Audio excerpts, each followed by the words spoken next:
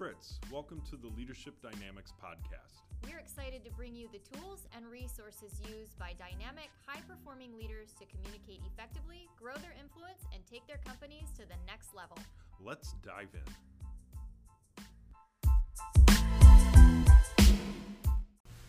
Welcome to another episode of Leadership Dynamics. Today we are going to dive into what drives behaviors. So, Kim, go ahead, take it away and read that Awesome. Really short paragraph. Right. People are unique and complex. The behaviors people see in us are not just driven by one thing like personality. When we look at what drives behavior, we talk about the three primary factors: nature, nurture, and choice. These three things contribute equally to shape your behaviors and leadership. This framework helps us to both acknowledge the complexity of our motivations behind our behaviors and our powerful way to understand, express, and use and increase awareness of our tendencies to become more intentional and productive. Let's define each factor more specifically. By nature, we mean your personality, your wiring, and your DNA, how you were made to be naturally at the start of your life. Nurture represents the external influences that shape the way you think and behave, from upbringing, family, role models, and early life influences to schooling, socioeconomic status, gender, and faith or own personality, successes and failures, and other environmental experiences. Lastly, we have choice. All of us make decisions in our lives, and those decisions have consequences, good and bad, and impact our path in life and work. Hopefully, most of our decisions are good ones. Some we might regret, and still others might be neutral. They all impact our development and how other people experience us. Be aware that when you interact with someone in life or at work, that it doesn't necessarily tell you who he or she is by nature. Don't rush to judgment about their intent or meaning. Instead, use the tools you're being equipped with to explore in yourself and others who is the real you and how do you function at your very best. That's what liberating, effective leadership does for you and those around you. There is a lot to unpack there. Yes. And so let's just start with the actual graphic. The first square at the top is nature. Yep. And then we have nurture. And then we have, last but not least, the one thing that we get to do on our own, which is choice. Choice. And I'm going to talk about choice for a little bit. Okay. Because choice is one thing. And choosing how to show up, choosing how to show up for others, and choosing how others are showing up for you, perceptual-wise. Okay. But then you have that inner voice, which is a whole nother choice. Because is that intuition, or is that limiting belief that you're listening to in that inner voice that's competing with what you think you should be doing? Right? And then that's where we get into nature and nurture, because if we have certain programming in our subconscious mind, it may be mistaken for our nature. But still, that may not be who we really are, because we haven't dug deep enough and we've spent too much time listening to the inner voice instead of making choices based on a different intuition or tapping into the conscious. And I know I'm going deeper. That's unpacking, okay. but that's okay. But you know how we show up and how you look at people, especially as a leader, how your team is showing up, and then the people on your team. That may not be their natural way.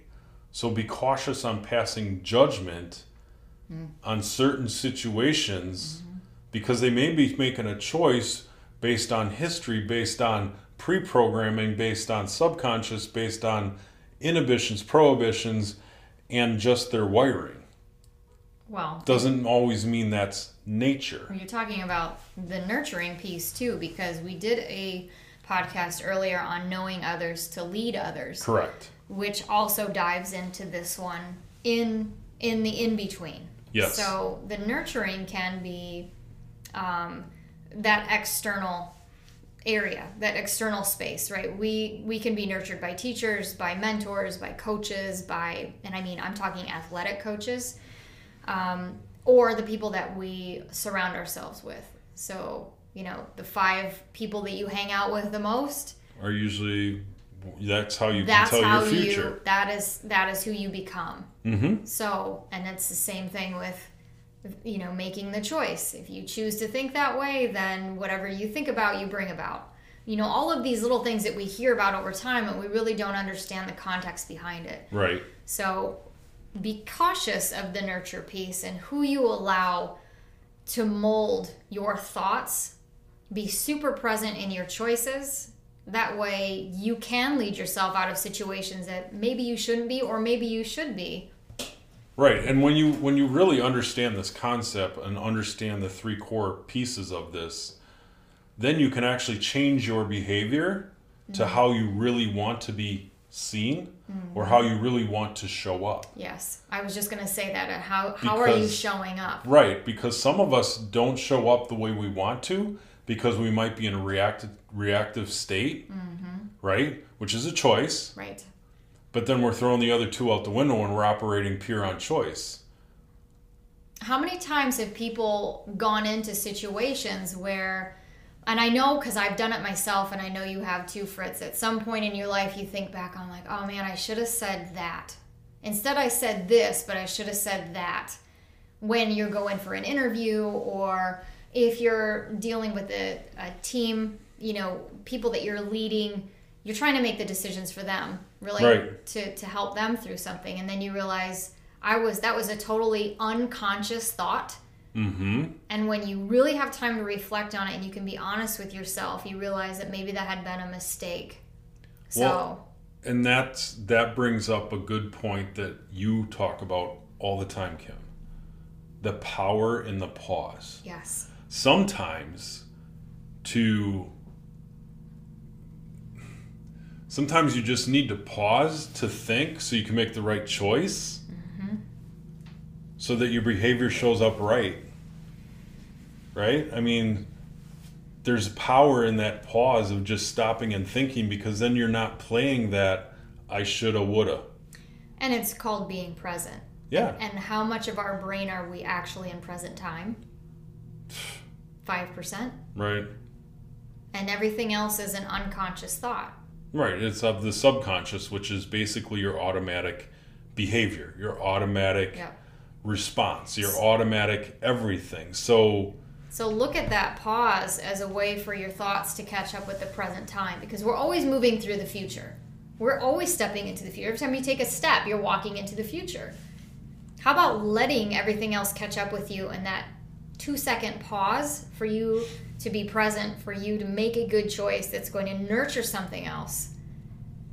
Yeah. Because we're not talking about the negative here. We're talking about the ability to liberate others around you, to liberate yourself, to liberate others, and to change leadership behaviors that are around you. Be the example. As you're sitting there talking, I'm thinking about this power of pause, and I'm trying to think, how many times was there a bad outcome when I chose to pause? And I can't think of a one. No. So every time you pause, and that's the power of that pause, is that generally there will be no bad outcome when you pause. Yeah.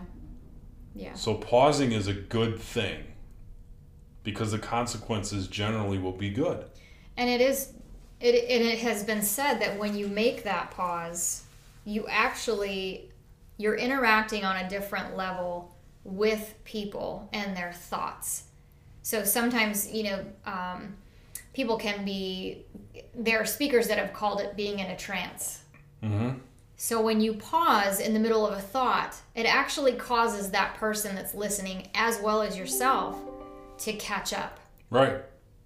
And to come out of that trance of just kind of listening. And you'll do it when you're around somebody that you're not super interested in listening to talk. But when they pause, you look, don't you? Even when you don't really care so much about, unfortunately, this is the real world, right? People talk and not everybody is heard. Mm-hmm. But the moment they stop talking, you look. because Right. you're like, okay, I have to be polite and make the choice to engage. Right. And that pause changes your behavior. Yes. Ultimately. Everything when is, it really boils down to it, it changes the behavior because it changes all three of those. Yep. And everything's legs. woven together. Yes. Because you're creating a new nature. Mm-hmm. You're nurturing the pause. And you're making a better choices. So that's it. That's what it is. It's just it's crazy, but it's really that simple. So draw that out on your little sticky note or whatever that you have in front of you. Write down nature, nurture, and choice. And circle choice. And then next to choice, write the word pause. Just to remind you to take that second and just think first before reacting. Right, because then you're showing up with good leadership behaviors. Yes. Because you're pausing. That's right. Takes you out of reactionary mode. So as usual, we love you guys. Thank you so much for showing up, listening to this podcast, and we will see you guys next week.